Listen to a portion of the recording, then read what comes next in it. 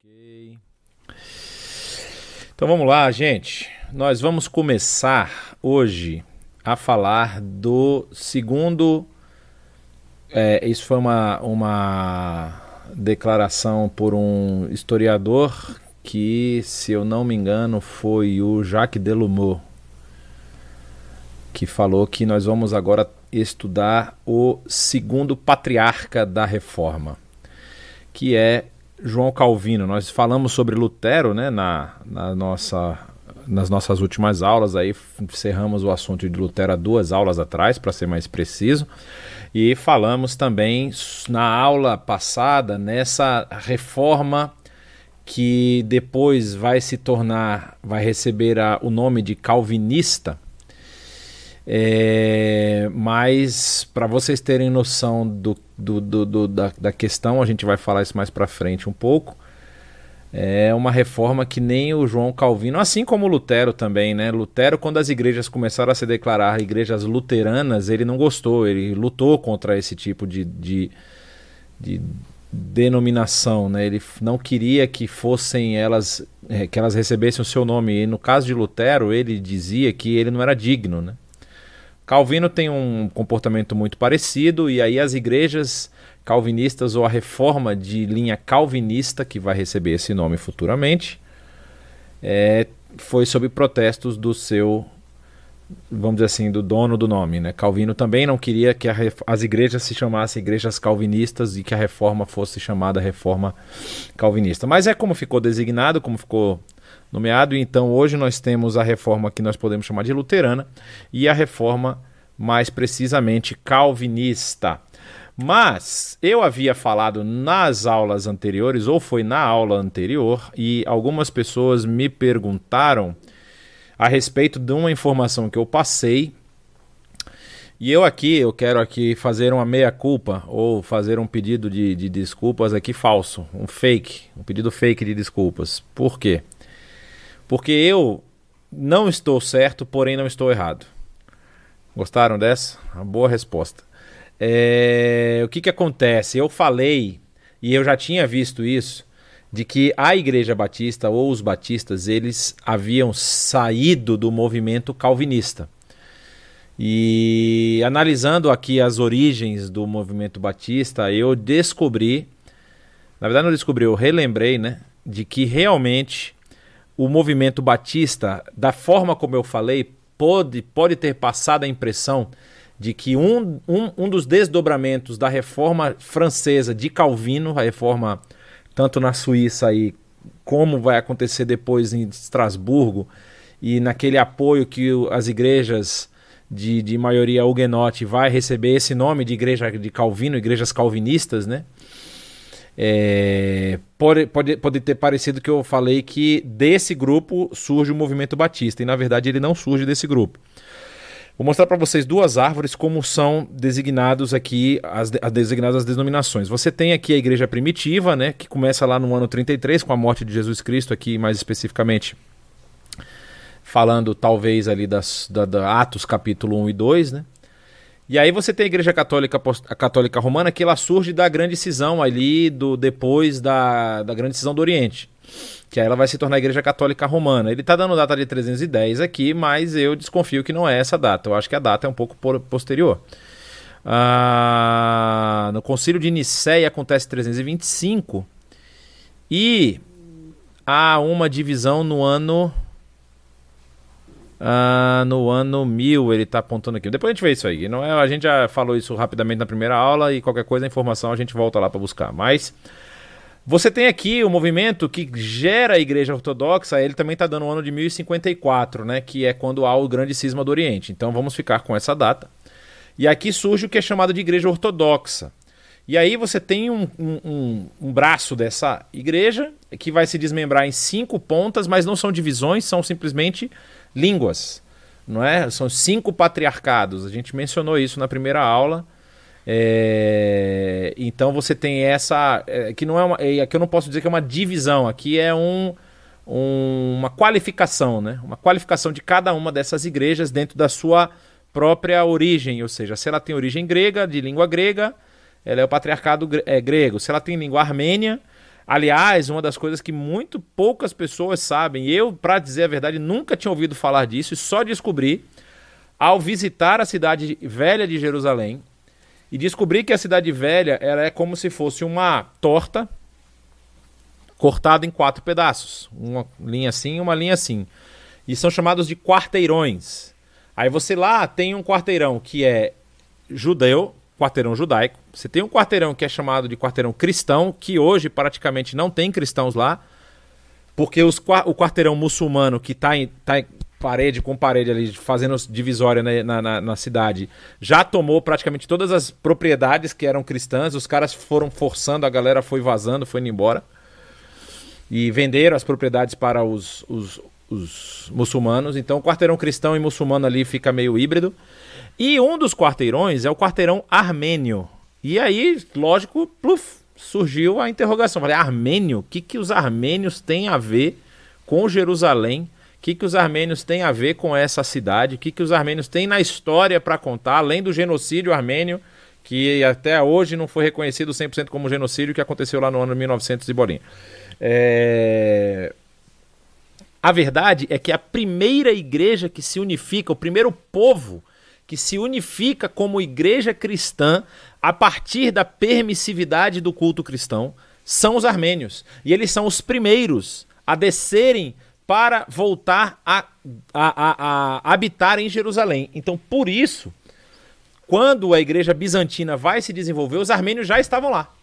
Só que os armênios têm a língua armênia e o império tem a língua grega. Então, os bizantinos vão dominar a região, mas não vão expulsar os armênios, eles ficam lá. E eles acabam ficando lá. Até os dias de hoje tem lá a comunidade armênia morando dentro da cidade velha de Jerusalém. Um dos quarteirões armênio está lá até os dias de hoje. Então você tem nessa igreja ortodoxa esses 5 patriarcados, como eu falei, de língua grega, que é o patriarcado grego. De língua armênia, o patriarcado armênio. De língua russa, que é o patriarcado russo. Você tem de língua copta, que é o patriarcado egípcio. E você tem de língua árabe, que é o patriarcado sírio. Ou seja, apesar da invasão ou da conquista muçulmana de toda a região, ainda ficou uma igreja cristã na região síria que recebe o nome de Igreja Ortodoxa Síria. E esses são os 5 patriarcados para você entender. Quando você vê a divisão aí do ano 1054, isso é importante a gente lembrar, Muhammad já existe na história. Muhammad surge no século VI. E a expansão árabe, a primavera árabe já está acontecendo aí. E logo depois, não muito tempo depois, vai cair o Império do Oriente. O Império do Ocidente, que é o Império de Roma, cai muito antes, né? Por Odoacro, se eu não estou enganado. E depois os muçulmanos lá, os seljúcidas, vão conquistar a região. Na verdade, eu acho que não são os seljúcidas primeiro. Primeiro vem o povo árabe mesmo, e depois os seljúcidas vêm e conquistam tudo, e que são os turcos de hoje, né? E aí eles conquistam tudo e dominam essa região. Então, por isso você tem esses 5 patriarcados que não são divisões, são apenas qualificações de língua, vamos deixar assim, dentro dessa mesma igreja ortodoxa.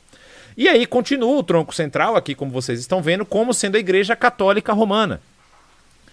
E em 1517 acontece a bendita Reforma Protestante. Daqui você já vê um tronco que vai se isolar ou vai se fortificar e vai se manter sozinho, que é a Igreja Luterana. Essa igreja de língua alemã, Igreja Luterana, vai se fortificar, vai se fortalecer, vai ser a igreja oficial do território germânico. E até hoje, né? Vão surgir igrejas livres que chamam de Freikirche, principalmente no lado ocidental da Alemanha, e essas igrejas livres não vão ser igrejas do Estado. A igreja luterana, ela é a igreja do Estado, essas outras igrejas não são igrejas do Estado.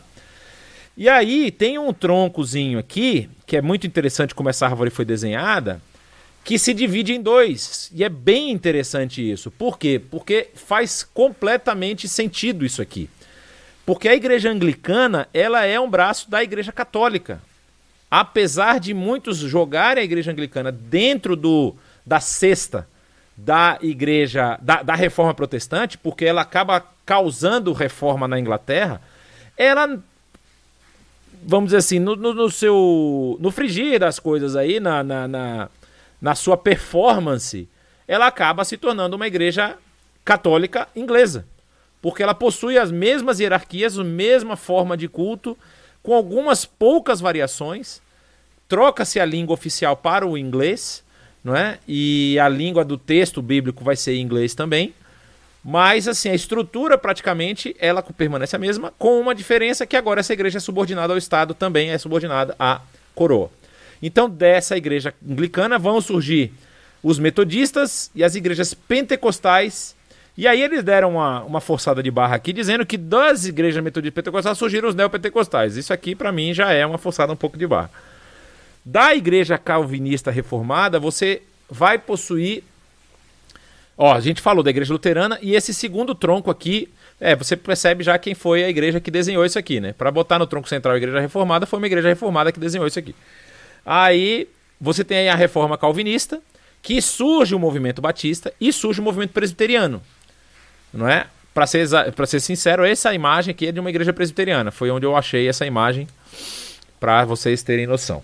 Aí nós vamos para os franceses. O que os franceses falam da reforma francesa? Então você tem praticamente a mesma estrutura. Em 1054 você tem o tronco ortodoxo, né, que está aqui com essa bendita dessa coisa preta aqui que não sai, mas atrás ali está o ortodoxo. Aí, em 1520, que vai haver essa divisão, eles vão botar aqui uma nomenclatura dupla, né, de Lutero / Zwinglio, porque Zwinglio também é de língua alemã, e ele vai fazer essa reforma que ela é paralela, ela é contemporânea à reforma luterana. Essa é importante você lembrar, que Zwinglio, na verdade, ele é um pouco mais velho que Lutero, né? E eles fazem uma reforma aí, seguindo praticamente a mesma sequência, Zwinglio com as suas definições, Lutero com as suas definições. Só que Zwinglio está num cantão suíço. E a Suíça tem já esse ar de independência, né? A Suíça, ela é neutra por natureza, então Zwinglio tem liberdade de fazer a reforma dele, assim como depois Calvino vai ter liberdade de fazer a reforma dele no cantão de língua francesa. Mas aqui nós vemos o surgimento da igreja, que eles chamam de pietista, né? E depois surge a igreja luterana, que é, vamos dizer assim, a igreja de língua alemã. Zwinglio vai estar aqui como anabatista. E olha que interessante. Ele fez uma divisão que do tronco, vamos dizer assim, que vai surgir os anabatistas, depois vai surgir Calvino. Por quê? Porque realmente, se a gente for parar para pensar, Calvino não surge do movimento de Lutero. Apesar de, na França, como nós vimos, por exemplo, o William Farel, ele tem aspirações luteranas, ele defende Lutero em alguns pontos, a gente viu isso na aula passada. Mas aqui, Calvino, eu vou mostrar, vocês vão perceber na história como Calvino realmente, assim como Lutero, e a opinião desse professor que vos fala, de alguns historiadores também, mas essa é a minha opinião, assim, não aconteceria a reforma sem Lutero. E eu posso dizer sem nenhuma sombra de dúvida que não aconteceria a reforma se não tivesse Calvino também. Porque se a reforma que eu quero dizer assim, nós não teríamos essa possibilidade de interpretar o texto como nós fazemos hoje, ou de termos opiniões como, por exemplo, de separação de igreja e Estado, coisas desse sentido, se não houvesse uma pessoa como Calvino. Apesar dele não defender isso, nem Lutero defendia isso. Nenhum dos dois defendia isso. Mas, assim, desses movimentos, criou-se um ambiente na Europa de livre pensamento. E os pensamentos que não fossem absurdos e completamente heréticos tiveram possibilidade de florescer. Então, se você olha aqui, ele está dizendo que Calvino surge do movimento próximo, que é o anabatismo, e aí vai surgir as igrejas reformadas calvinistas. Dos anabatistas, vocês vão ter os violentos e os pacíficos, que é a reforma radical. Os violentos você tem Thomas Münster, a Batalha de Münster, você vai ter os luteritas, você vai ter outros que são, vamos dizer assim, vamos pegar as armas e vamos fazer a nossa revolução. Nesse movimento aqui, por exemplo, nós vamos falar dele, se Deus nos permitir. Aliás, eu quero que você guarde aí no seu coração uma informação, que talvez nós vamos ter que ter mais aulas, porque eu acho que eu não vou conseguir acabar o assunto. É muito assunto. Mas, assim, talvez eu tenha mais uma aula ou duas. Eu vou conversar ainda com a Suzy e com o pessoal do ensino pra gente definir isso. Mas, nesse movimento violento, tem a história do Zwinglio com o... Meu Deus do céu, como é que é o nome dele agora? Felix Manz. Felix Manz, que era um reformador radical, anabatista, e que vai causar uma confusão tão grande na região lá de Zurique, que Zwinglio vai matar ele afogado no rio que passa no meio da cidade. A gente vai ver isso lá no frente. Mas, assim, aí você tem os pacifistas. E o movimento batista, está mais próximo desses pacifistas aqui do que, como eles colocam aqui, do movimento puritano, que surge aí da reforma de língua inglesa. Então, você vai ver aqui, por exemplo, eles estão dizendo que os anglicanos dão vida aos puritanos, que vão surgir os batistas, os metodistas e os quakers. Não é? Os quakers, se você não sabe o que são quakers, você talvez já ouviu falar dos Amish nos Estados Unidos. E o estilo de vida e a reforma que eles causaram é a reforma quaker, que é a reforma que existe lá até os dias de hoje. Então, eu estava falando aqui do lado pacifista, você vai ter Menos Simmons, que era um cara completamente contrário a armas, a guerra e tudo mais. E vai dar a origem ao movimento menonita. Do lado dele, você está dizendo aqui os Amish, que são eu acho que está errado essa fala, que não é os Amish, porque os Amish são Quakers, mas enfim. Esse está falando aqui Jacob Amman, que na verdade é Jacó Armínio. E aí você vai surgir os arminianos. Então eu tô achando que isso aqui deveria ser arminianos e não Amish, mas enfim. Então, para você ter uma noção aí de como são duas visões diferentes. Aí eu falei para vocês que eu estava talvez errado, porque eu li isso aqui e pode ser que os batistas não surgiram dos calvinistas, na verdade surgiram dos puritanos. Porém, aqui vem o meu fake, minha desculpa fake. Por quê? O movimento puritano inglês, ele é um movimento contrário ao movimento anglicano, ou seja, um movimento de revolta ou de repulsa ao movimento anglicano, que estava se aproximando demais da Igreja Católica, ou seja, a mudança havia sido muito pouca, e os puritanos, eles querem ter uma reforma como Calvino teve. Na verdade, o movimento puritano, ele tem a sua origem nos preceitos calvinistas. Então faz sentido dizer que os batistas surgem sim do movimento calvinista e não do movimento, vamos dizer assim, anglicano, como algumas referências querem dizer.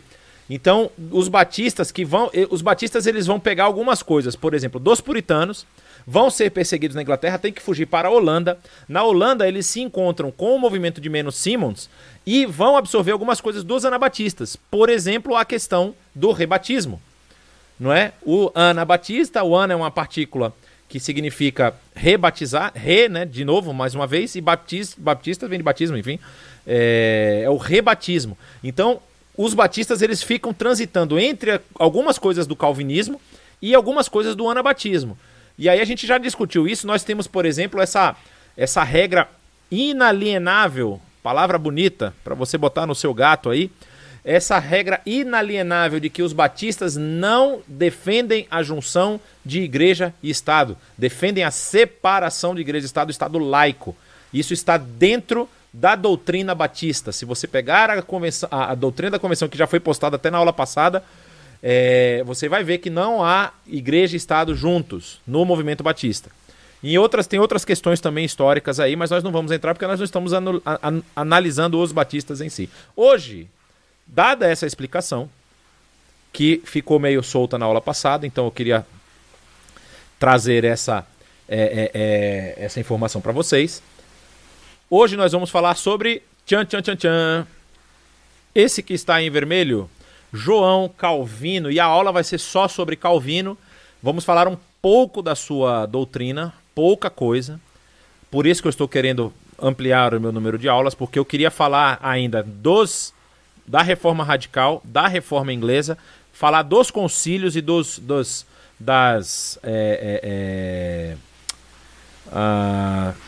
concílios, não, desculpa, gente, a palavra não é concílio. Queria falar dos catecismos, né? o catecismo também não é uma palavra muito boa, mas de Westminster, de Dort, de Augsburgo, confissão, nada de catecismo, confissão, da confissão de Genebra, da confissão de Berna, da confissão que a gente não conseguiu ver, né, da Tetrapolitana, a confissão de Westminster, a confissão de Dort, a confissão de Augsburgo, algumas confissões, trazer as ideias dessas confissões para vocês compararem e a gente poder fazer uma análise mais própria do que está acontecendo aqui, porque a gente vai perceber essas mudanças aí no cenário europeu e porque depois desse cenário todo nós vamos ter tantos desdobramentos, tantas questões aí que estão destrinchadas na história, né? Já tem gente apoiando mais aulas aí, que maravilha, vamos ver. Aí, pra gente começar a falar da vida de Calvino, eu queria que vocês dessem uma olhada nesse mapa, que ficou muito bem desenhado. Quem fez foi o Google, não fui eu, mas eu gostei que ele ficou mais ou menos como seria o mapa da época, porque não tem as divisões de países, né? E aí, olha só que legal. Calvino, ele nasce na cidade de Noyon, que é aqui ao norte de Paris, norte de Paris. Muito cedo, ele vai chegar a Paris. Depois, ele vem para Orleans. Esse nome tem a ver com o Brasil. Tem a ver com a família real brasileira. De Orleans, ele vai dar um leve passeio. A gente vai passar por isso tudo, eu só quero que vocês vejam. Ele está nessa região, Paris é a capital. Existem os castelos é interessante, né? Porque aqui é a história do rei da França, né? O rei Francisco I, que vai ser um rei muito importante na vida de Calvino e tem um papel importantíssimo nesse crescimento da Reforma também, né? E ele não mora em Paris, ele mora num castelo no interior. E vai a Paris quando tem que ir. Mas por quê? Porque ele é o rei da França. Mas lembra que tem um imperador do Sacro Império. O imperador fica em Paris. E fica rodando, obviamente. É o Carlos V nesse momento. E aí, de Orleans, ele vem para Basileia. E aqui já estamos em território suíço. Da Basileia, ele vai para Genebra, primeiramente. É expulso, Estrasburgo, passa o período, é chamado de volta para Genebra e fica lá até o seu falecimento. Então nós vamos ver tudo isso hoje, numa análise histórico-crítica aqui, de alguns pontos, e vocês vão perceber que, em se tratando de reforma, não há santos. Não há ninguém que possa dizer, esse cara teve a vida completamente ilibada e é impressionante. Há personagens muito importantes e eu acho Calvino uma das pessoas mais importantes da Reforma. Acho que Lutero tem uma importância para a Reforma um pouco maior que a de Calvino, no sentido de que Lutero enfrentou a primeira onda. Lutero foi o cara que pegou o choque principal. E Lutero sobreviveu e resistiu. Então, quando Calvino entra na história, Calvino é um pouquinho posterior, inclusive, a Lutero, a gente vai ver isso, Calvino já entra numa reforma que está caminhando, já não tem mais volta, não é? Então ele pega pontos muito positivos dessa reforma, desse pensamento reformador, mas vai ter a sua participação específica também, muito específica, e vai causar realmente vamos dizer assim, uma oportunidade incrível do evangelho se espalhar. E o evangelho que eu quero dizer assim, o evangelho autêntico, o evangelho que trabalha com sola escritura, que é lá um dos pilares da reforma, né? Então o que nós vamos ver? Nós vamos falar hoje dessa reforma de língua francesa, falando especificamente sobre João Calvino, e aí a gente começa falando que ele já nasce em 1509. Se você não lembra das aulas passadas, em 1509 Lutero já está quase como doutor, não é? Ele já tinha feito o seu curso de teologia, já tinha se formado, já estava quase sendo enviado, porque ele vai receber o título de doutor e vai ser enviado para Wittenberg em 1511, não é? E em 1509 ele está terminando ali o mestrado em teologia já, e Calvino está nascendo. E Calvino nasce numa família que tinha certa posse, né? O avô de Calvino teve alguns filhos, e dois filhos aqui são importantes. O pai de Calvino, que o pai de Calvino, cada um dos tios de Calvino, ele tem, eu acho que são 3 homens e uma mulher, se eu não me engano, e além do pai dele. Não, é um negócio assim. Mas a família dele não é o importante nesse momento. Mas vamos lá. Calvino, ele tem esse tio Richard, que vai ter uma importância muito grande na vida dele. Mas o pai de Calvino foi dos irmãos ali, foi o que mais teve notoriedade. Por quê? Porque ele conseguiu entrar para a área do direito. O irmão do Richard, irmão do pai de Calvino, que se chamava Jacques, se eu não estou enganado, o irmão dele vai entrar no mundo trabalhar com madeira. Vai trabalhar no mundo da marcenaria. E ele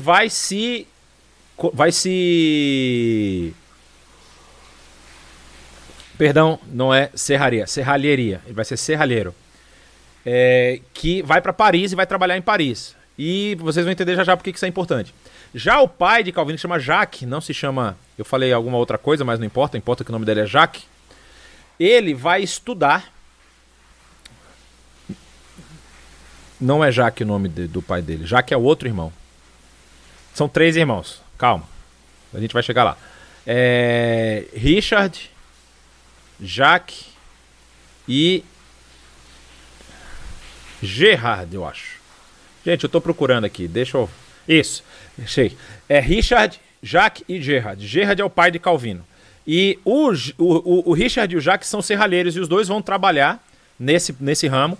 O Richard indo para Paris. E o pai de Calvino, ele se torna advogado da Igreja Católica Francesa. Então, assim, ele se estabeleceu e ele conseguiu receber, vamos dizer assim, um certo destaque na região, no que ele fazia. E ele vai conseguir para o seu filho uma espécie de pensão que a Igreja Católica pagava para quem era, vamos dizer assim, parente de alguém que trabalhasse na igreja. E essa pensão almejava, no caso, que essa pessoa que recebesse a pensão se tornasse teólogo católico, se tornasse um padre, depois se tornasse um estudioso e tudo mais. Então, o pai dele consegue essa pensão para Calvino e essa pensão vai ajudar ele praticamente durante toda a sua vida acadêmica. E aí, pelo fato dele conseguir essa pensão, ele vai morar com o tio Richard em Paris e lá ele vai ter contato com as principais escolas da época. Quando ele está estudando o trivium e o quadrivium, que são aquelas disciplinas que você faz antes de você entrar na universidade, ele vai ter contato com grandes humanistas de Paris desse momento. E isso vai ter uma importância fundamental na teologia de Calvino. Vocês vão ver isso mais pra frente. E aqui eu já vou tecendo as minhas opiniões. Algumas podem soar como críticas, que são mesmo, mas outras podem soar apenas como opinião e a gente depois pode discutir e bater um papo aqui no final da aula. Mas aí, ele estuda o trivium e o quadrivium e ele queria ir fazer teologia. Como eu falei, ele era sustentado por uma renda anual concedida pela igreja, cujo objetivo era direcionar seus estudos para a teologia. Só que, ele nasce em 1529 e ele vai de 1521 a 1523 morar com seu tio. Só que quando ele termina lá os seus estudos, ele está pensando em fazer teologia. Desculpa, esse 1521, 1523, aqui não é que é o período, é quando ele vai, não se sabe se foi em 1521 ou 1523, tá? Isso aqui talvez está um pouco confuso. Ele vai num desses, entre um ano e outro aí, ele vai para lá, faz o trivium e o quadrivium, e aí, em 1529, ele deveria ir para a teologia, só que o seu pai, por sua influência, consegue direcioná-lo para fazer direito em vez de teologia. E ele dizendo, olha a frase que o pai dele, isso Calvino falando do pai dele, dizendo que a ciência das leis torna normalmente ricos aqueles que se debatem com ela. E aí o que acontece? A visão, como a mesma preocupação que o pai de Lutero, vocês vão lembrar que o pai de Lutero também queria que ele fizesse direito, era do sustento do seu filho, era que ele tivesse uma vida melhor, que ele pudesse crescer e prosperar. Então direciona o seu filho para o direito, só que diferentemente de Lutero, que tem aquela experiência lá traumática e vai para a teologia, Calvino entra no curso de direito. E aí ele tem uma frase famosa que ele diz: se Deus me deu forças para que eu cumprisse a vontade de meu pai, determinou ele pela providência oculta que eu tomasse finalmente um outro caminho no futuro, dizendo que foi providência divina que fez com que ele depois do direito entrasse no ramo da teologia. E aí, esse historiador, biógrafo da vida de Calvino, chamado Bernard Cottret, ele fala o seguinte: direito e leis. Calvino, o teólogo, é no fim também Calvino, o jurista. O seu pensamento fica marcado pela austeridade, a adstringência e a geometria da lei, pelo seu fascínio ou aspiração a ela. No início do século XVI, assiste-se no direito a uma verdadeira revolução. A retórica de Cícero tomou a primazia sobre a filosofia medieval, que se sustentava nos seus silogismos. Com a interpretação de textos jurídicos, Calvino tomou contato pela primeira vez com a filologia humanista. E aí, isso vai moldar o pensamento de Calvino desse período. Então, as suas principais influências nesse período são o humanismo e o renascentismo, que são duas doutrinas, pensamentos que andam de mãos dadas aí, né? E por que isso é importante? Porque a gente vai perceber em alguns dos tratados de Calvino como essa doutrina aflora, como esse pensamento aflora nos seus escritos. E ele vai estudar ele não estuda em Paris, eu acabei não falando isso, é quando ele vai para Orleans. Eu mencionei lá naquele mapinha, né? Então é nesse período que ele vai para Orleans, ele estuda direito na Universidade de Orleans. E lá ele recebe o título de doutor em direito em 1532. 1532, nós estamos falando aí dele com 23 anos. Com 23 anos ele é doutor em direito. E aí ele escreve um tratado sobre a obra de Clementia, que é de Sêneca, o filósofo romano, filósofo latino, nesse mesmo ano de 1532. E aí ele, olha o meu veneno escorrendo aqui do lado. Ele começa a defender uma teoria de predestinação, mas não a predestinação que ele vai escrever no sentido teológico religioso, nas institutas e nos seus escritos.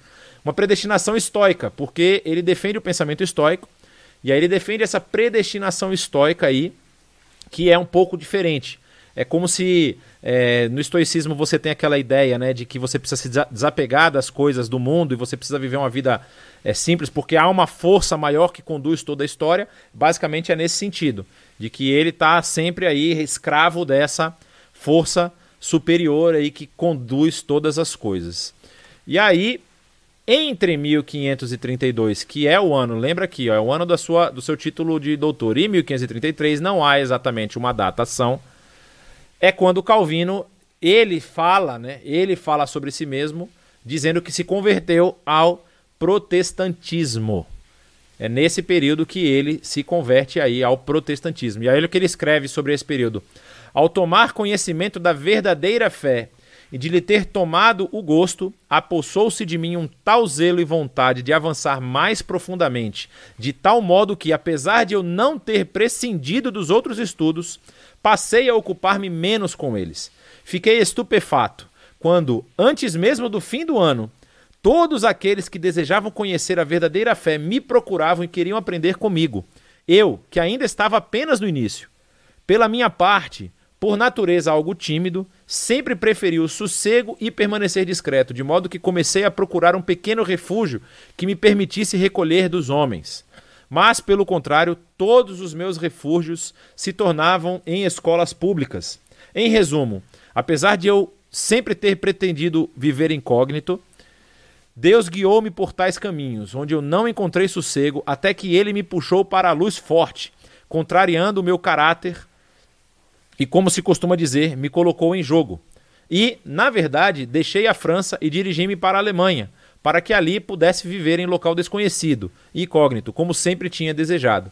Isso ele falando da sua saída também da França, né? E aí aqui há uma discussão se ele saiu ou foi saído. Por quê? A gente vai ver já já. Quando, em 1533, é escolhido um novo reitor para a Universidade de Paris, Nicolas Cop, Calvino ele sai de Orleans e volta para Paris, está morando em Paris nesse período, e ele está envolvido lá com os movimentos reformadores parisienses.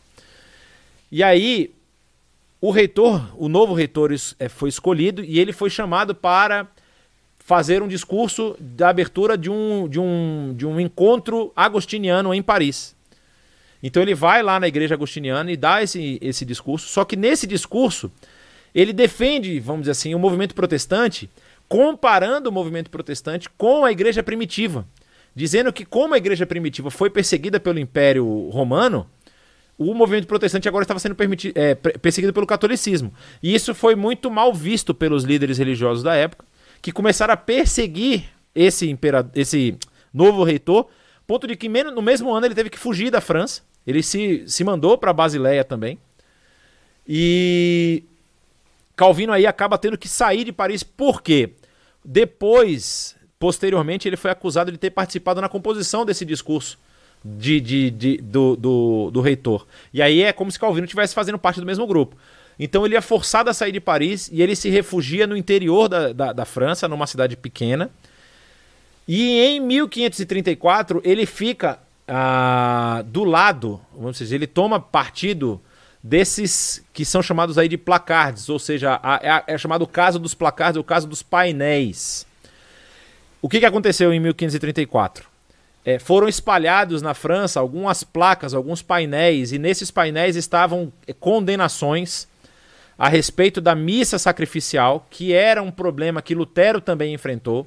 Vocês lembram que Lutero ele critica a missa sacrificial como se a prática da missa fosse uma reencenação do sacrifício de Cristo na cruz, através do corpo e do sangue dele ali. Então eles estavam renovando os atos de Cristo naquele momento. Então ele critica isso, dizendo que o sacrifício de Cristo ele era suficiente. Não ele, né? Os placards criticam isso. Ele vai adotar essa linha, esse conceito também, essa doutrina, mas isso na época não era o que estava acontecendo. E aí eles condenam isso e condenam também a Eucaristia, né? Como se a Eucaristia fosse meio de graça e tudo mais, aquilo que acontecia na Igreja Católica. E aí vem o papel do rei Francisco I, porque os placards eles foram implacáveis. Olha o trocadilho. Eles foram e colocaram esses cartazes, inclusive na rua de frente ao Palácio Real. Eles espalharam isso pela França. E aí o que o rei faz? Condena as pessoas envolvidas com isso e chama eles de hereges. E começa a persegui-los. E começa a lutar para prender e matar na fogueira vários, como aconteceu em vários casos. Nesse meio tempo, Calvino percebe que a coisa está começando a esquentar para o lado dele. Nesse mesmo ano ele escreve a sua segunda obra, só que a primeira obra de teor religioso e teológico, que é essa chamada Psicopaniquia, que paníquia é sono, né, e psico da alma, então é o sono da alma. Ele está criticando uma teoria que também era vigente no seu período, que falava da questão do sono da alma, não é? O que acontece com a alma quando ela morre. Aí tinha a doutrina do purgatório, e você tinha também a doutrina do sono da alma, que é uma doutrina que inclusive é defendida por alguns protestantes até os dias de hoje. Aí ele escreve isso nesse ano, então você começa a ver os primeiros passos dele aí na carreira teológica. Em 1535 ele se transfere para Basileia. É aí que vem a questão da transferência, que as pessoas não sabem se ele se transferiu porque ele, tipo assim, eu vou para algum lugar, sei lá, perto do lago de Basel lá, ou se ele estava sendo perseguido e falou, é melhor eu ir embora daqui antes que eu vá parar na fogueira também. Aí ele se transfere para Basel, para Basileia, e quando ele está na Basileia, surge a primeira edição das Institutas da Religião Cristã, que é a sua obra mais conhecida. Aqui no nosso lado você pode ver uma foto, muito bonita por sinal, que é da edição que foi traduzida para o francês por Cipriano de Valera no ano 1597. Certo? E essa é uma das edições em espanhol das Institutas. 1537, William Farel já está em Genebra. desculpa que eu pulei uma linha que era muito importante, que é nesse mesmo ano, 1536, ele vai receber o convite de William Farel para se mudar para Genebra e se instala em Genebra. E o que acontece? William Farel já lá está fazendo o seu movimento de mudança, de reforma, e ele escreve um corpo de linhas gerais aí do comportamento da igreja, do que a igreja deveria seguir, que é chamada Confissão de Fé de William Farel, que os líderes em Genebra aprovam, eles assinam essa confissão, e essa confissão passa a valer na igreja de Genebra. Lembrem-se que a Suíça possui uma forma de governo diferente, as cidades possuem formas de governo diferentes, e nesse momento a igreja em Genebra, ela é uma igreja livre, então ela pode ter um pensamento diferente das igrejas dos outros cantões e também da igreja católica, já podia isso nessa época. E aumenta nesse período uma perseguição aos católicos da cidade. Então, por conta dessa aprovação dessa confissão de fé nova, por exemplo, eles aboliram a forma que a missa estava sendo feita, né, que era a missa sacrificial. Eles aboliram algumas questões, eles começaram a radicalizar do tipo assim, aos domingos, quando o sino tocar, o sino da missa tocar, todas as lojas, todos os estabelecimentos têm que fechar. Eles colocaram, por exemplo, a obrigação de que as mulheres deveriam voltar a se vestir como as mulheres, como o próprio apóstolo Paulo fala lá em algumas cartas, que elas deveriam usar véu. E aí eles começaram a ter posições um pouco mais radicais, por exemplo, eles pregavam a excomunhão dos idólatras, que eram os católicos, no caso, né? Dos assassinos, dos bêbados, dos ladrões, dos pedintes. Eles queriam excomungar esse pessoal todo. Sugerem a criação de uma espécie de síndico que deveria ir de casa em casa questionando a confissão de cada morador da casa. Se a pessoa não aceitasse a confissão de Farel, que era a confissão oficial, ela teria, 60, 90 dias para deixar a cidade, para ser expulso da cidade. E engraçado que essa ideia passou. Só que o que aconteceu? Uma cidade que tem um pensamento um pouco mais livre acabou tendo muita pressão daqueles que não pensavam exatamente como William Farel e como Calvino. E aí o que aconteceu? Houve uma mudança, uma eleição dos líderes da cidade. Lembra que eu falei que havia um colegiado de pessoas que eram os líderes da cidade? Eu acho que eu falei isso na aula passada, se não fica aqui falado nesse exato momento. E aí eles tinham... eles eram, vamos dizer assim, os responsáveis pela parte política. Só que a importância de Calvino e Farel na cidade tinha crescido tanto que eles estavam exercendo uma função política.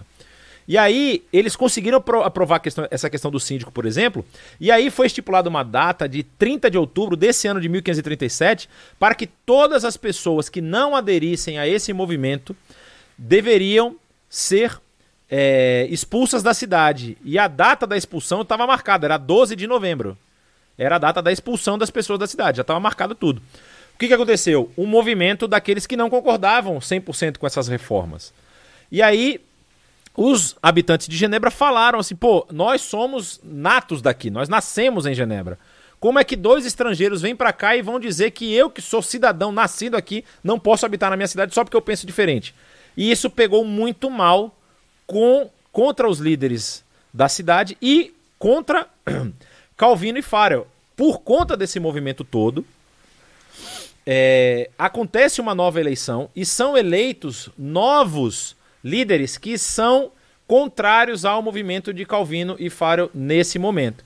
E aí o que acontece? Em março de 1538, o ano seguinte, essas autoridades recém-eleitas proíbem Calvino e Farel de se pronunciarem sobre assuntos não religiosos. Ou seja, vão cuidar da igreja. Deixa que a política a gente cuida. Então eles não tinham poder mais para expulsar ninguém da cidade, de excomungar. Talvez excomungar pudessem, mas eles precisavam passar isso por um colegiado. Mas assim, começaram a perder o seu poder e o seu domínio político na cidade. Aí o que nós vamos ver? Calvino e Farel não aceitam a determinação que havia sido imposta na cidade por essa liderança pública, política, de que as missas, as comunhões, a comunhão, no caso, deveria ser celebrada de acordo com a tradição de Berna. Havia ocorrido um concílio na cidade de Berna, se eu não me engano, acontece em 1528, e esse concílio determinou algumas formas de como a comunhão deveria ser praticada. Calvino e Farel falam que não vão celebrar a comunhão daquela forma, que eles tinham uma forma própria de celebrar a comunhão. E as autoridades falaram, então vocês não vão celebrar comunhão nenhuma, nenhum ato religioso. Vocês não podem fazer mais nada, não podem fazer batismo, não podem fazer casamento, não podem celebrar comunhão, vocês não podem fazer mais nada. Estão proibidos de exercer o seu papel ministerial na cidade. Só que isso acontece, vamos supor, numa terça-feira. No domingo seguinte, que era o domingo de celebração, de ceia e tudo mais, Calvino e Farel vão lá e celebram a ceia do jeito que eles sempre fizeram, não obedecendo à recomendação da cidade. Os líderes veem isso como uma afronta e dão a eles 3 dias para saírem da cidade depois dessa determinação. Calvino vai para Estrasburgo, na França, e William Farel, a gente já viu, foi para Neuchâtel, na Suíça, aonde ele vai morrer, vai viver lá até o fim dos seus dias.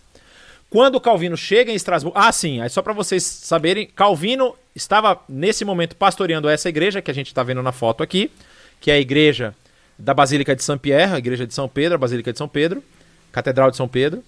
E William Farel estava nessa igreja que o nome é tão bonito que eu me esqueci do nome dessa bendita igreja. Se vocês me derem 3 segundos, eu vou lembrar do nome dessa belíssima, maravilhosa, cheirosa, lindíssima igreja. Então a igreja também fica na cidade de Estrasburgo. Senhor, ilumina minha mente. Como é que é o nome dessa bendita igreja, gente? Que essa é uma informação tão importante, sabe? Assim, se você não souber, você não dorme hoje. Vocês estão vendo... é Saint-Gervais. Saint-Gervais é o nome da igreja que o William Farel pregava. E os dois, cada um estava na sua igreja quando eles fizeram isso. Pra você ver que a afronta foi disparada mesmo. Aí o que acontece? Quando ele chega em Estrasburgo, Calvino vai ser abraçado por Martin Butzer. Na verdade, só para vocês saberem, não é à toa, tipo assim, que Calvino vai parar na igreja... Não é à toa que Calvino vai parar na cidade de Estrasburgo. Calvino ele pensou, inclusive, em voltar para Basileia. Lembra que ele foi para Basileia, num primeiro momento. Só que, o que tem acontecido nesse momento? A perseguição, lembra que a perseguição do Francisco I, lá, o rei Francisco, começa a aumentar. E aí as cidades-estado começam a se tornar refúgios para os protestantes franceses. Então, muitos protestantes franceses vão para a cidade de Estrasburgo, que tem a língua, nesse momento, alemã, e se forma uma comunidade lá, uma comunidade de língua francesa. Aí... Nesse momento, Martin Butzer escreve para Calvino pedindo que Calvino dê um apoio para ele.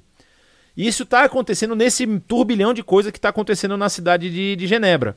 Quando Calvino é expulso, ele aceita o convite e vai se tornar o pastor dessa comunidade protestante. E ele fica pregando lá nessa igreja, ele prega em 3 igrejas lá e pastoreia uma das igrejas. Nós falamos disso lá na aula passada, quando falamos da vida de Martin Butzer. Inclusive mencionamos as igrejas.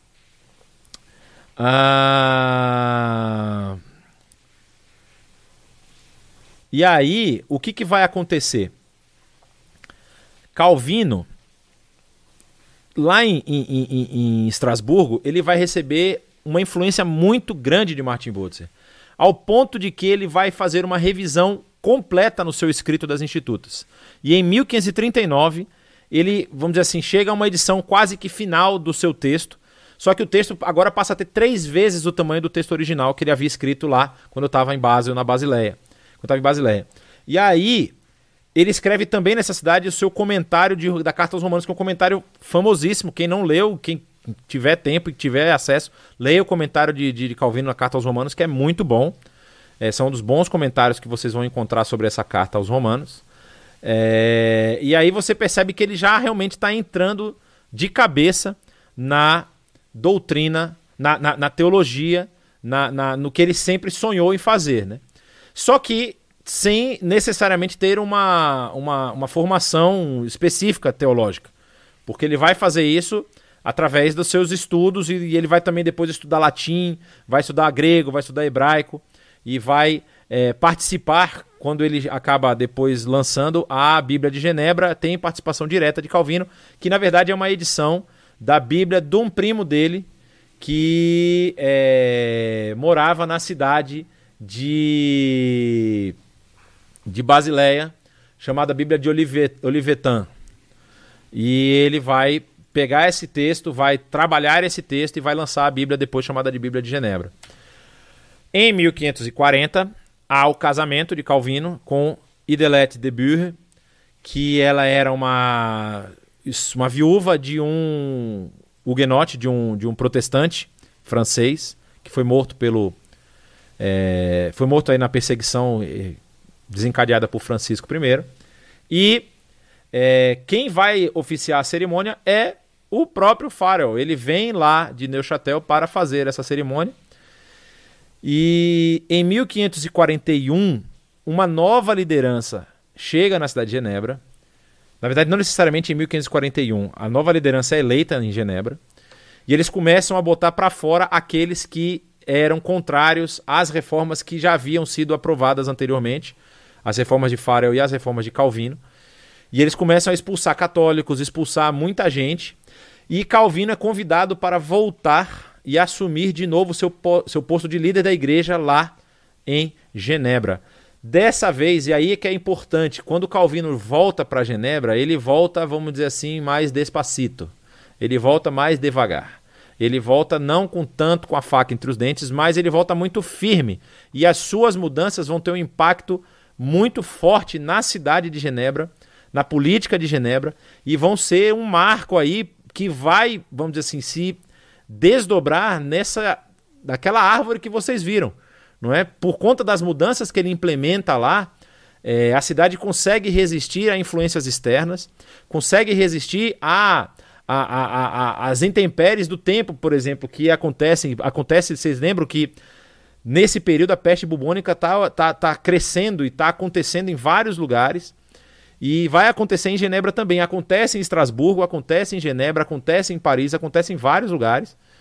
E é muito interessante porque uma das coisas que Calvino propõe quando ele volta para a cidade, ele volta para Genebra, assume o posto lá em 1541 de novo, é uma caçada a tudo que ele considera idolatria. Então, por exemplo, ele vai lutar contra as pessoas que fazem o ocultismo, vai lutar contra as pessoas que eram acusadas de bruxaria, vai lutar contra as pessoas que eram idólatras, ele vai lutar contra várias questões. Ele implementa, por exemplo, mudanças essenciais para a reforma calvinista, como essa ideia desses 4 grupos, essas 4 ordens que ele cria na igreja lá, para auxiliar a cidade. Então ele cria os pastores, né, são os pregadores da cidade. E aí você tem os doutores, são aqueles que dão aula, que ensinam. Aí você tem os anciãos, que são aqueles que têm mais experiência, que vão cuidar aí da ordem da cidade. E você tem também o que eles vão chamar de os diáconos, né, que são os diáconos, que são aqueles que vão atender os pobres e os doentes. E aí tem uma informação muito importante sobre a cidade de Genebra. Genebra expulsava todos os pedintes. E todos aqueles que eles consideravam vagabundos, aqueles que não trabalhavam, não arrumavam emprego, eles eram expulsos da cidade. E outra coisa também acontecia. Aqueles que começaram aí agora em maior número, expulsão e excomunhão dessa nova igreja de Genebra dos católicos. Os católicos começaram a ser cada vez mais forçados para fora. E aí Calvino propõe esse organismo, essa organização chamada de consistório. O que é isso? Isso vai ter um papel muito importante no futuro da cidade de Genebra e da Reforma. Porque era um tipo de tribunal divino. O que é esse tribunal? Ele vai julgar o comportamento das pessoas de acordo com a palavra de Deus. E aí o que acontece? Tem um papel muito importante nesse momento aqui, que são o papel dos síndicos. Lembra que a gente tinha falado lá? Apesar dos síndicos talvez terem causado a expulsão de William Farel e Calvino da cidade, eles continuam atuando e viram uma ferramenta muito importante nesse consistório, porque eles vão pegar várias pessoas e vão taxar várias pessoas de hereges. Só para vocês saberem, diferente de Lutero, que diferente de Lutero, que ele vai, como é que eu posso dizer? Ele vai receber, ele vai receber resistência de gente de fora do movimento luterano, ou seja, dentro do movimento luterano ele recebe muito pouca resistência. As pessoas abraçam as suas ideias. Você tem lá, por exemplo, Melanchthon, que tem um papel muito importante e que vai orientar aí o pensamento de Lutero. E orientar o pensamento luterano, não, ele vai orientar, vai organizar o pensamento luterano, então vai criar aí, a gente fala dos loci comunes, né, a gente já falou sobre isso. No caso de Calvino, ele vai receber muita resistência de gente do próprio movimento, ou seja, dos reformadores de Genebra, vai ter gente que vai se opor veementemente, ferozmente a Calvino. E Calvino vai tratar muitos desses como hereges e vai condená-los à morte, inclusive. A pena máxima da igreja lá era a excomunhão. Essa era a pena máxima, mas vão chegar à execução mesmo. Em 1542, Calvino, junto com os teólogos ali, os pensadores da cidade, lança o Catecismo da Igreja de Genebra, que é muito interessante também, tá? É muito interessante a gente ver isso, a gente pode pensar isso no futuro, né? Aí, o que nós vamos ver? A bendita, vamos dizer assim, lembra da história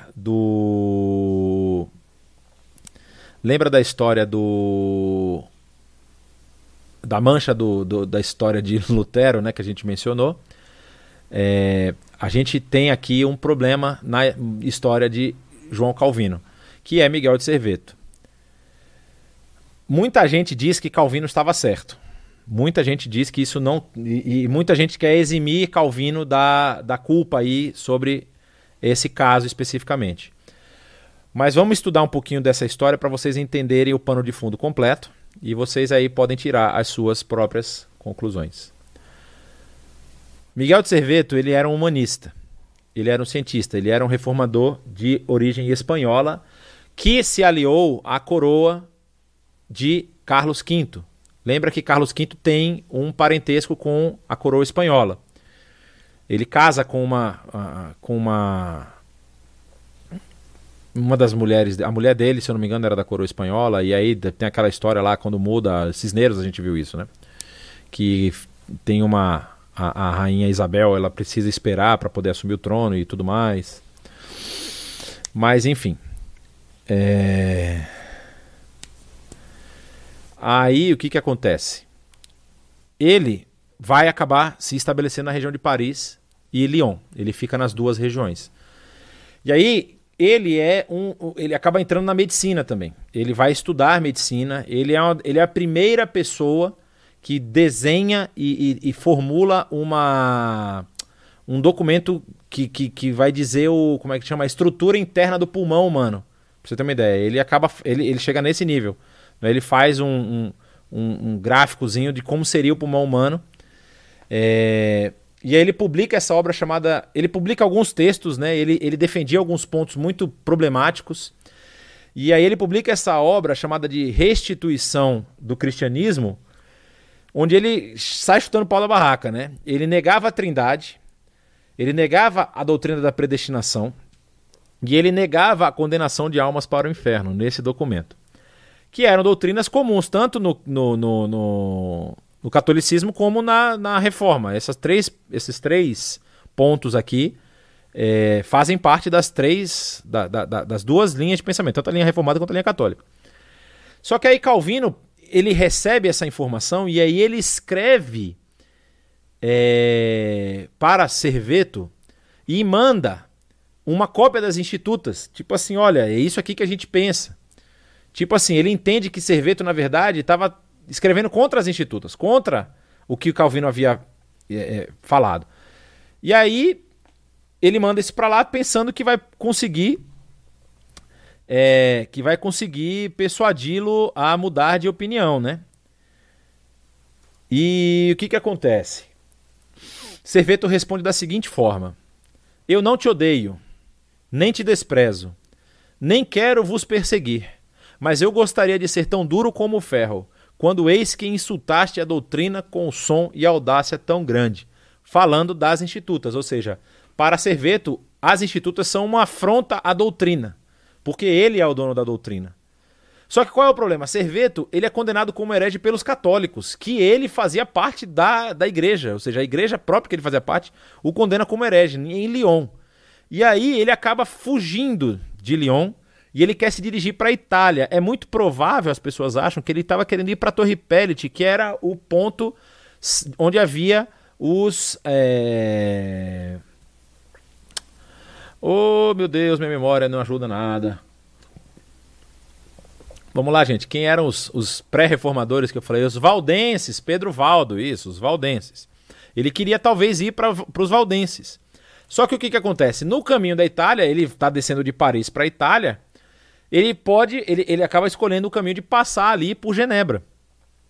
E ele para em Genebra e ele, no mês de agosto de 1553, ele entra na igreja para ouvir um sermão de Calvino, só que na hora que ele entra, ele é reconhecido. E aí, as pessoas que o reconhecem prendem ele, fazem um julgamento, e ele acaba sendo condenado pelo tribunal da cidade, com a ajuda das acusações de Calvino. Calvino faz todo o possível para que ele seja condenado. Por quê? Calvino troca muitas correspondências com ele, só que Calvino cada vez responde de uma forma mais enérgica e mais nervosa. E tem uma frase de Calvino que ele está se comunicando com William Farel, e ele escreve para o William Farel que se ele tivesse a oportunidade de botar as mãos em Serveto, ele não sairia vivo. Ele escreve isso. E aí o pessoal acha que Calvino já estava com o julgamento terminado com relação a Serveto. E aí, por conta desse julgamento de Calvino, Serveto, com o apoio de Calvino, Serveto é condenado pela população, pelo tribunal da cidade de Genebra, a ser executado. Calvino queria uma execução sumária, queria decapitação, que era uma condenação comum lá na França, vocês lembram, né? Até alguns reis perderam a cabeça lá. Mas a cidade preferiu queimá-lo na fogueira, como se queimam os hereges que a Igreja Católica fazia. Então Serveto é queimado na cidade de Genebra, no centro da praça principal da cidade. E aí Calvino foi muito criticado por isso. Eu falei para vocês que Calvino estava sofrendo pressão interna muito forte. Calvino é muito criticado por isso. E aí ele escreve o seguinte: quem sustenta que é errado punir hereges e blasfemadores, pois nos tornaríamos cúmplices de seus crimes, não se trata aqui da autoridade do homem, é Deus que fala.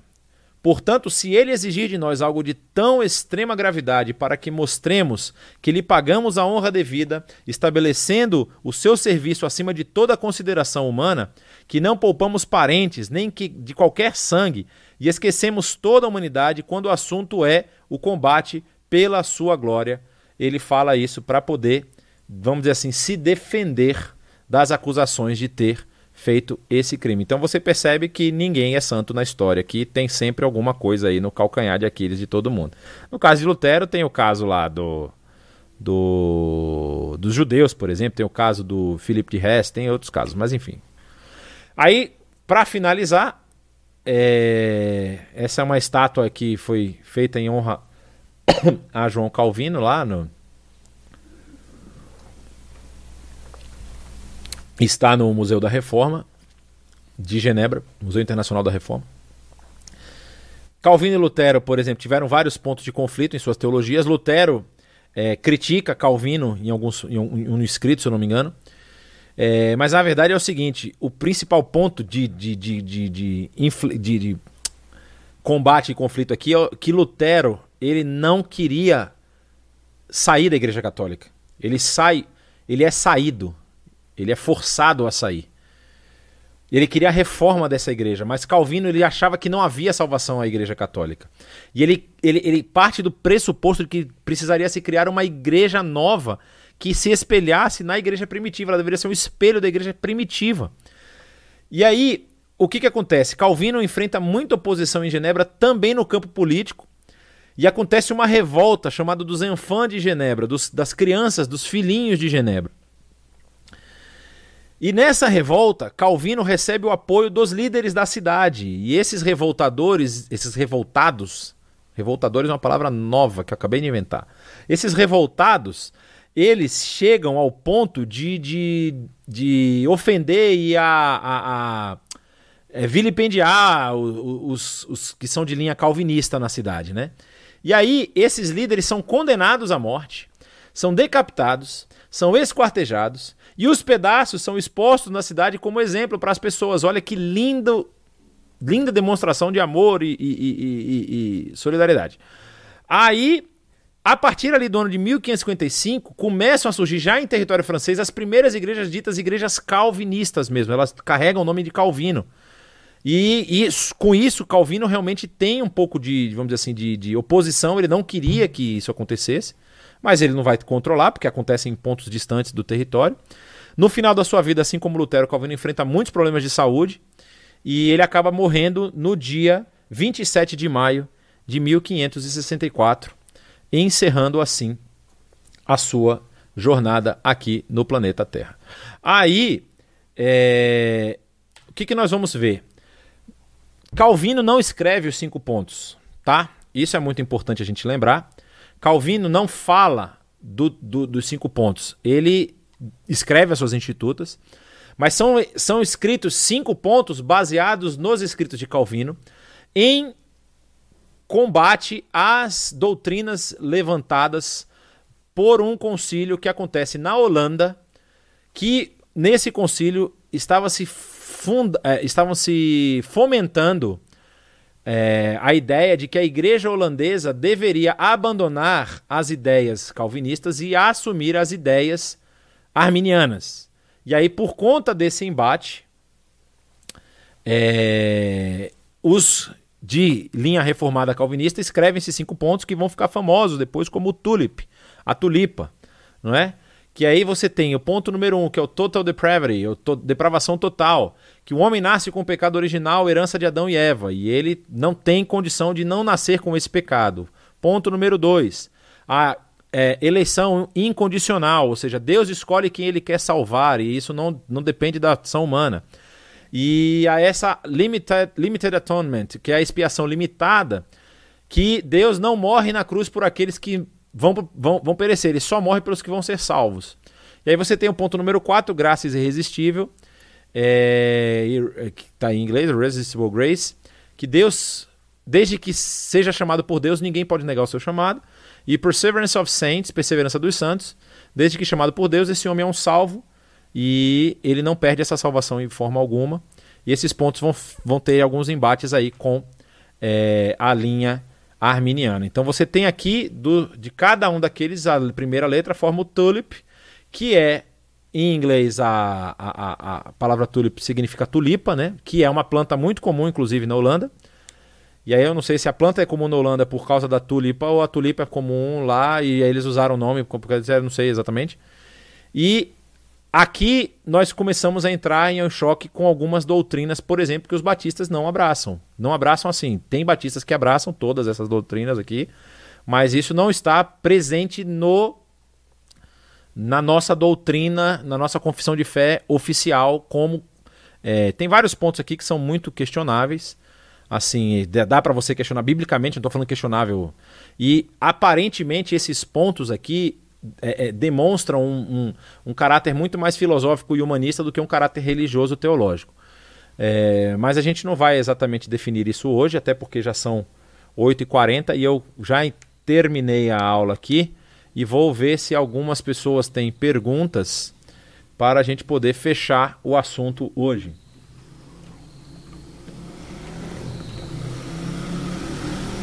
Tá, vamos lá. Só uma coisa que eu acho que eu não cheguei a mostrar para vocês, eu não falei. Essa porta aqui, que está na entrada, vocês vão receber esse material, tá? Essa porta que está na entrada é a porta do Museu Internacional da Reforma, que está em Genebra. Essa é a entrada lá do museu, é muito bonito esse museu, por sinal. Vale muito a pena, se você um dia puder viajar novamente, se o coronavírus deixar, visitar esse museu lá em Genebra, que é bem interessante, bem legal. Então, encerrando a nossa parte demonstrativa, vamos ver as perguntas, se é que elas surgiram.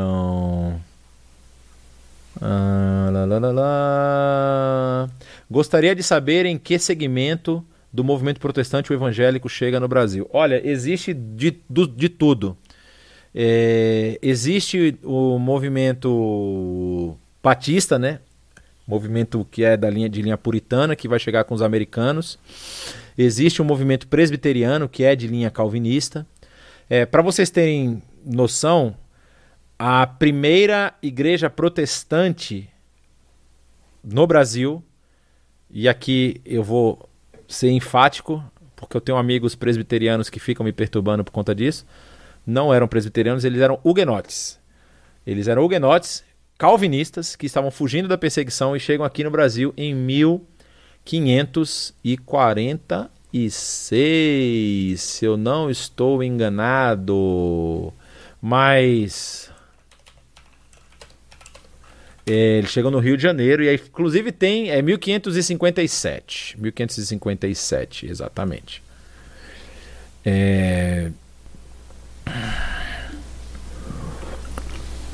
Eles são os primeiros, não ficam aqui, depois são expulsos e aí voltam definitivamente lá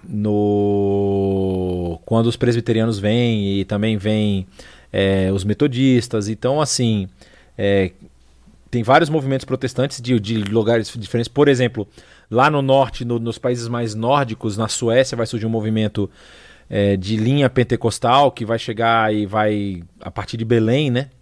E a Igreja Assembleia de Deus vai surgir nesse movimento. Inclusive, hoje é a igreja mais bem sucedida do Brasil, numericamente falando. Mas eles vão chegar de vários lugares. Espero ter respondido a sua pergunta. Os hereges morriam na fogueira? Sim, morriam na fogueira. Eu acho que foi na hora que eu falei do véu. Eles, até o véu na reforma lá de Calvino e Farel, eles quiseram implementar novamente na igreja genebrina. Sim, eles influenciaram na educação também? Sim, uma boa pergunta. Aparentemente, Calvino também promove uma mudança educacional em Genebra, porque Calvino ele tem uma linha muito pedagógica, ele quer transformar pela educação. Então ele acaba criando colégios educacionais, e aí não sei se tanto para vamos dizer assim, a educação de base, mas com certeza para a educação da teologia da cidade ele cria sim pontos de teologia, de ensino teológico, e ele vai influenciar outras cidades. Por exemplo, ele influencia muito a Basileia, ele influencia Berna, ele influencia várias outras cidades com a sua doutrina. Qual era a visão de Calvino de uma vida puritana? Na verdade, Calvino, assim, na verdade, não é o que Calvino pensava de uma vida puritana. Os puritanos acabaram abraçando as ideias calvinistas. Porque, se você olha as reformas que Calvino aplica na cidade de Genebra, elas são reformas puritanas, né? Elas são reformas que a vida comum da pessoa deveria ser tão casta como a vida, vamos dizer assim, religiosa que a pessoa estava vivendo. Ele fala, inclusive, para um lorde francês. Ele escreve a esse lorde francês, que eu não vou me lembrar o nome agora também, falando justamente sobre isso, que ele fala para ele que ele deveria ter na sua vida privada a mesma,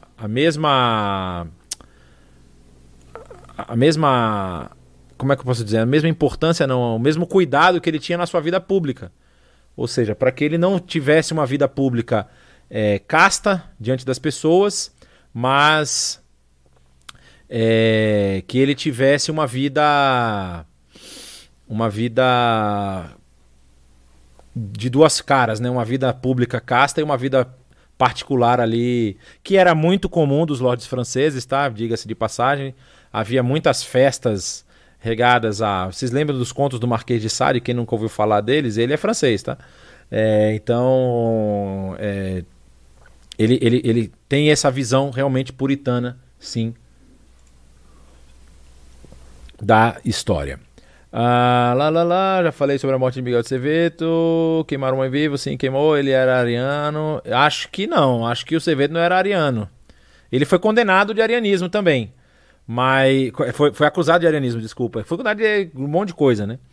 Mas o ponto principal era esse negócio aí da trindade. Ele bateu de frente nesse negócio de que não havia trindade. E aí o Serveto não virou churrasquinho, não fazer o quê, né? Calvino entendia que a prosperidade material era sinal de eleição divina. Olha, é uma coisa que, na verdade, assim, você pega...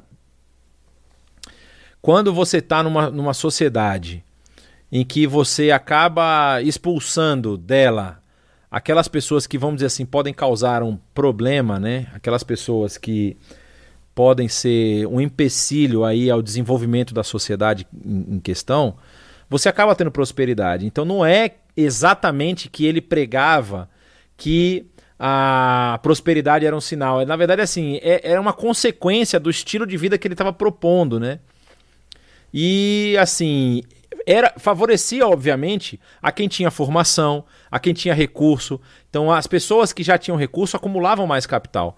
E aí, esse espírito de, vamos dizer assim, de sobriedade e de perseverança, né, causava um aumento de capital naturalmente. Isso aí você vai ter o Max Weber vai escrever um tratado sobre isso, né? A gente fala da ética protestante e o espírito do capitalismo. Porque dentro do próprio espírito do capitalismo tem as mesmas prerrogativas que a ética protestante. Ou seja, a ética protestante faz com que o capitalismo impulsione. Até porque, se você lembra, como eu falei aqui na aula, as pessoas que não trabalhavam e que tinham, vamos dizer assim, que eram pedintes e tudo mais, eram expulsas da cidade. Então era como se a cidade só favorecesse quem tinha dinheiro. E se você vai hoje em Genebra, parece que continua lá do mesmo jeito. Porque quem não tem dinheiro naquela cidade está realmente no olho do furacão. Tudo lá é muito caro. Calvino era a favor da concentração de posses em oposição à Igreja Católica. A Igreja Católica ela era contrária à concentração de posses dos outros, né? Porque ela concentrava posses em tudo quanto era lugar, né? Cidade de Salvador, por exemplo, aqui na Bahia, acho que 80% do território de Salvador é da Igreja Católica, que eu nunca vi um negócio desse. Mas assim, eu não sei se ele tinha uma oposição forte com relação a isso. Mas como eu falei, era valorizado o trabalho, era valorizado a prosperidade, e isso talvez aí tratado como um sinal divino, não é? De alguém que estava, vamos dizer assim, que tinha sido eleito por Deus.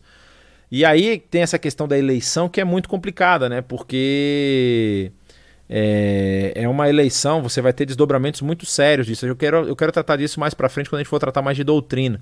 A gente falou muito de história hoje, e aí quando a gente for falar um pouco mais de doutrina é importante a gente ver esses pontos. Mas para Calvino, claro que a pessoa prosperava porque ela tinha, vamos dizer assim, um favor de Deus, não é? Mas não necessariamente porque assim, não quero dizer que ele era a favor no sentido de, tipo assim, era importante que a pessoa acumulasse. Eu acho que ele não condenava quem acumulasse posses, até porque Lutero também não condena, né? Lutero não manda que os senhores de terra deem a terra para os camponeses, por exemplo. A pessoa tinha o direito de possuir, de ter posses. E aí Calvino também não vai entrar nessa seara. Ele vai, inclusive, eu acho que favorecer as pessoas que possuíam recursos e até porque eram pessoas que apoiavam o seu movimento, né? Então, acaba se tornando essa reforma suíça aí uma reforma onde o capital tem um papel muito importante, né? O que levou a França a ser um dos berços do iluminismo se foi também um dos berços da reforma protestante. Afinal, o que levou a Europa a um processo de secularização? Boa pergunta. Na França, sempre houve essa liberdade de pensamento. Você vai perceber que grandes pensadores franceses acabaram tendendo para o humanismo. Então, por exemplo, Calvino é muito influenciado pelo humanismo, ele estuda a doutrina humanista na época que ele está fazendo direito, né? E aí o humanismo ele vai ter algumas vertentes que são intrínsecas, não tem como. O humanismo apoia a ideia de que o ser humano ele é o centro do pensamento e da filosofia. Contrário à ideia, vamos dizer assim, até o momento católica, de que Deus era o centro da filosofia. No caso do humanismo, ele vai apoiar que o ser humano desenvolva a filosofia a partir das suas faculdades mentais. E não de que Deus permite, vamos dizer assim, até certo ponto, querendo tomar as rédeas da história. E aí, por conta desse pensamento, acaba surgindo aí um humanismo, vamos dizer assim, que ainda está atrelado à teologia e à religião, que é o humanismo que eles chamam de humanismo cristão, mas vai haver humanismos completamente seculares, que esses humanismos mais seculares, esses humanismos que abolem, que separam completamente de Deus, são até ateístas em alguns pontos, eles vão ter liberdade de crescer na França e vão ser as bases da Revolução Francesa futura, que tem bases iluministas, né? E o que vai, vamos dizer assim, acontecer nesse processo que vai permitir que esse humanismo tome corpo e assuma, vamos dizer assim, o controle do pensamento francês? É justamente a perseguição aos huguenotes. Porque como a perseguição ocorre na França, os huguenotes são obrigados a fugir. Eles fogem para Estrasburgo, eles fogem para Basileia, eles fogem para Frankfurt, eles fogem para Genebra, fogem para o Brasil, fogem para a Inglaterra, fogem para a Holanda, fogem para os Estados Unidos, eles saem fugindo porque eles estão sendo perseguidos. Só que quem são os huguenotes aí? É a classe burguesa, é a classe mediana, é a classe dos trabalhadores, é a classe dos donos de comércio, de várias questões, de várias partes da sociedade ali. E essa é a classe que fazia a intermediação entre a elite, no caso, o clero e como é que a gente diz isso? Dos imperadores lá Gente, como é que fala? Essas palavras me somem, gente. Dos que são do império, né? Do reino, né? Da corte real. Pronto, ótimo. Eles fazem aí uma espécie de interpretação do pensamento da corte com o pensamento da plebe, dos plebeus, das camadas mais baixas da sociedade. Quando eles são retirados da sociedade francesa, os plebeus estão com essas ideias iluministas na cabeça. E uma das questões que eles levantam é por que nós temos que responder a esse grupo pequeno que se acha melhor do que a gente. E causam a Revolução Francesa. Então, a própria perseguição huguenote é uma das causas, um dos fatores da Revolução. Porque não há mais essa camada central aí que tenta segurar nas duas pontas, né? Nobres. Gente, que difícil lembrar a palavra nobres. Obrigado, quem lembrou a palavra para mim. Exatamente. Então é isso, né? Então você vai ter essa revolução, não há mais espaço nesse pensamento para uma volta à teologia.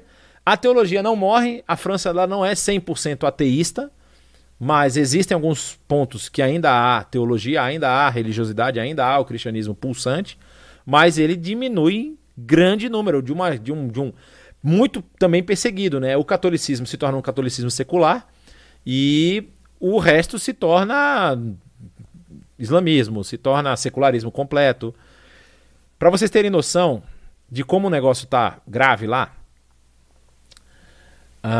esses dias atrás eu vi um vídeo que é de mais ou menos uns 3 anos atrás, que num solstício europeu havia um culto aos Zeus olímpico, os Zeus do Olimpo. As religiões gregas antigas voltaram na Grécia. Nesse nível tá a Europa. E em alguns países nórdicos também as religiões naturais vikings voltaram. Então está nesse ponto. Quando a pessoa ela tem esse vazio existencial e ela tenta buscar encontrar, ela vai procurar, ela fala, não quero saber desse negócio de cristianismo aí, porque 2 guerras, tem um monte de gente que morreu por causa disso, então eu não quero saber disso. Então eu vou procurar. Ele não lembra da história, por exemplo, dos vikings que matavam, estupravam e faziam bagaça em todo mundo. Mas enfim. Mas voltaram, essas religiões estão voltando na Europa. Mais em pequeno número, mas estão voltando.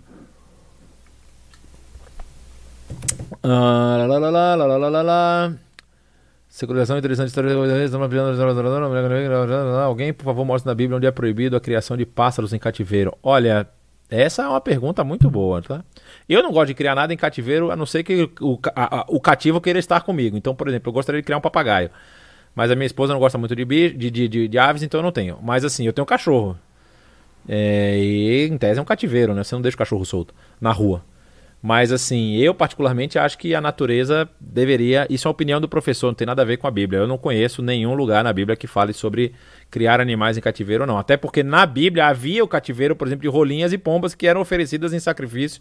Quando você não tinha recurso para comprar um bezerro, uma ovelha, você podia oferecer uma ave, né? Então provavelmente eles tinham isso em cativeiro. Mas não ter... não criar em cativeiro hoje... eu acho que é de cada um, né? Eu não vou entrar nessa seara, não. Que Deus abençoe o coração de vocês. Temos uma igreja protestante formada por índios e autóctones aqui em Pernambuco, sendo a primeira igreja reformada. Vale a pena ver no site do Mackenzie. Não vou entrar nessa seara, Sandra. Isso é o que a história diz. Eu sei que os presbiterianos chegam antes dos batistas, tá? Só para vocês ficarem tranquilos. No final do século XIX, os presbiterianos chegam antes dos batistas aqui. Há um movimento batista que acontece em Santa Bárbara do Oeste, mas é uma igreja batista voltada para emigrados dos Estados Unidos, de fazendeiros americanos que vieram para o Brasil para dar continuidade ao seu processo de plantação com mão de obra escrava, porque nos Estados Unidos havia a Guerra de Secessão que proibiu a escravidão, então eles fugiram de lá e vieram para cá. Mas aí surge esse movimento batista lá em Santa Bárbara do Oeste, mas era uma igreja de língua inglesa voltada para os americanos que estavam aqui.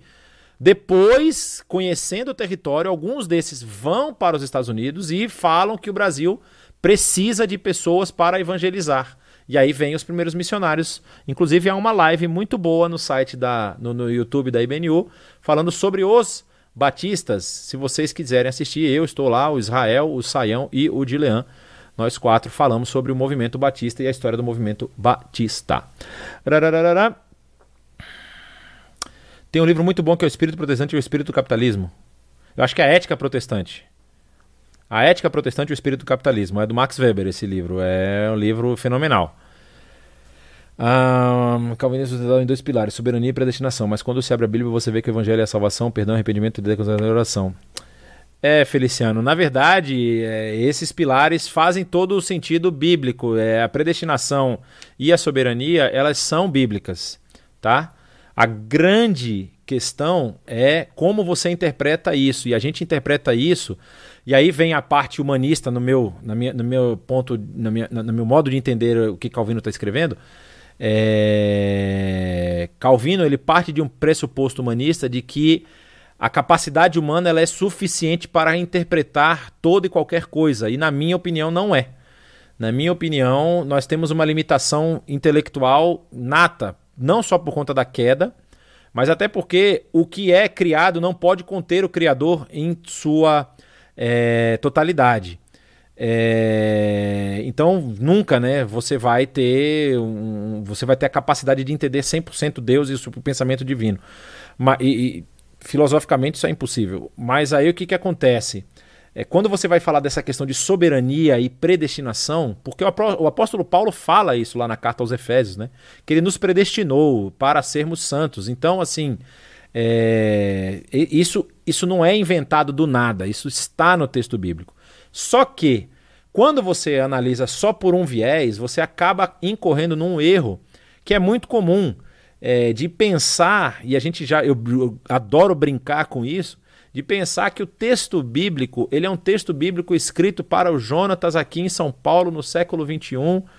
Não, ele tem um pano de fundo, ele tem uma história, ele tem um povo por trás, e esse povo tem uma forma de pensamento. Então, o texto bíblico ele é escrito para os judeus, ele é escrito em hebraico e grego, numa sociedade, e aramaico, obviamente, numa sociedade que tem as suas peculiaridades e tem o seu modo de pensar. O apóstolo Paulo, ele é o mestre em escrever pensamento e filosofia judaica em língua grega.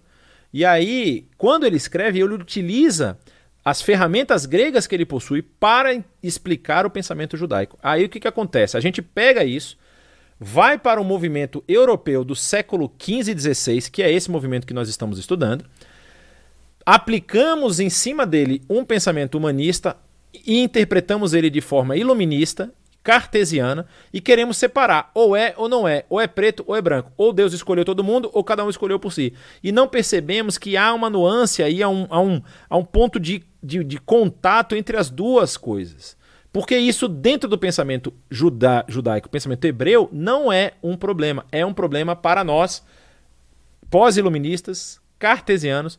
E hoje nós já temos um retorno, vamos dizer assim, uma resposta social a esse tipo de pensamento cartesiano, que é essa sociedade fluida que nós vivemos. Hoje, as pessoas elas não querem pertencer a nada, elas são e não são ao mesmo tempo.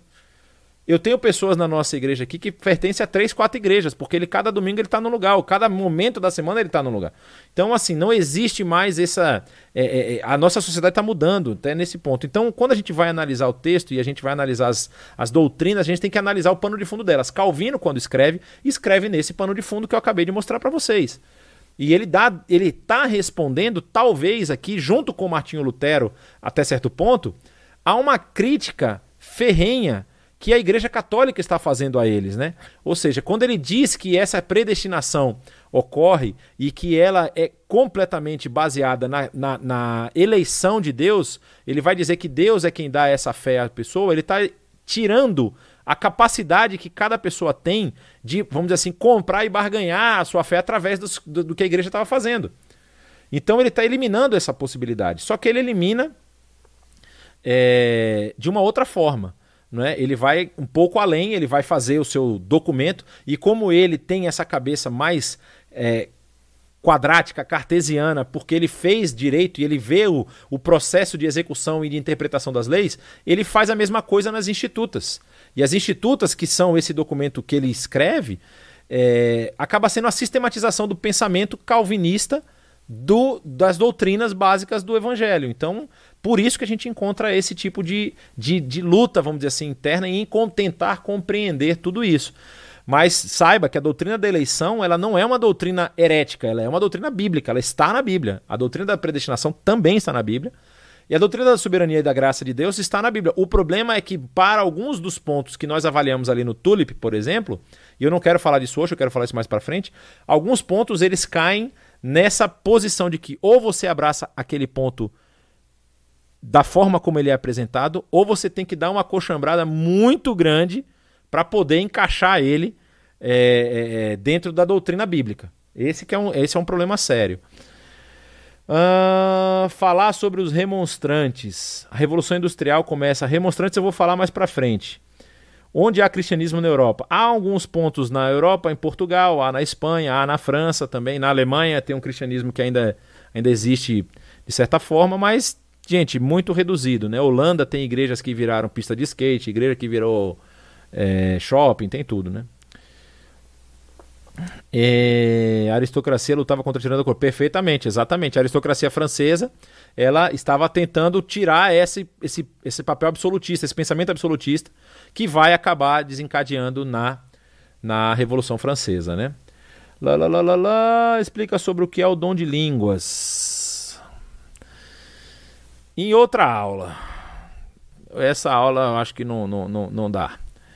Deixa eu ver aqui dentro da nossa live. Calvino fez a mesma coisa que Lutero no sentido de querer traduzir a Bíblia.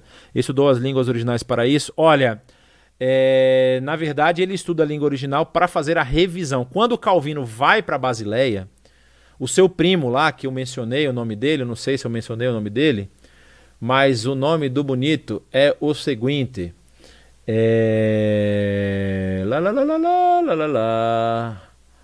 Qual é o nome? Aqui, Olivetan, que na verdade o nome dele é Pierre Robert. É Pierre Robert, o nome dele, que é o primo de João Calvino. Ele também nascido em Noyon. Ele já tinha feito uma tradução da Bíblia e ele tinha feito a tradução dos exemplares que ele possuía em grego, em hebraico e em latim. Então ele já tinha feito uma tradução para o francês. Só que Calvino pega esse texto dele e acha o texto muito erudito. É um texto muito difícil de se compreender. Aí o que Calvino vai fazer depois? Ele vai revisar esse texto junto com vários teólogos da cidade de Genebra e vai E vai lançar depois o texto que é o texto de Genebra, a Bíblia de Genebra, certo? E aí, esse texto, deixa eu ver se eu acho aqui alguma coisa, se eu não estou enganado. Lá, lá, lá, lá, lá, lá.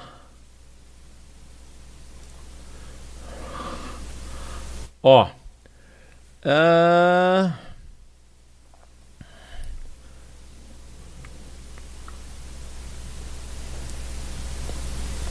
a Bíblia de Genebra, ela é lançada, ela é impressa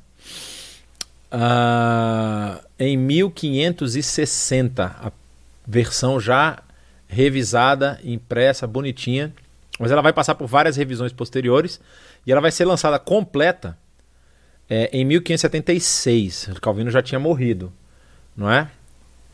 Mas Calvino morre em 64. Mas ela também vai receber influência de vários reformadores ingleses que são seguidores de Tyndale, que vai descer para Genebra, fugindo da perseguição de Maria Católica, Maria I, né? E eles fogem. E olha que interessante que eu vi aqui. Ela é uma das mais significativas traduções na história da Bíblia para o inglês, ou seja, foi traduzida depois para o inglês, né?